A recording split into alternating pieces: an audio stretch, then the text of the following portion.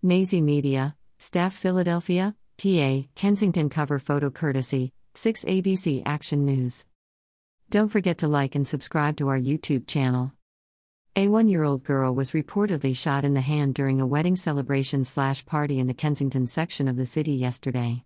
A6 ABC Action News report said the incident happened at East Ontario and Emerald Streets at around 10:30 a.m. on Sunday morning.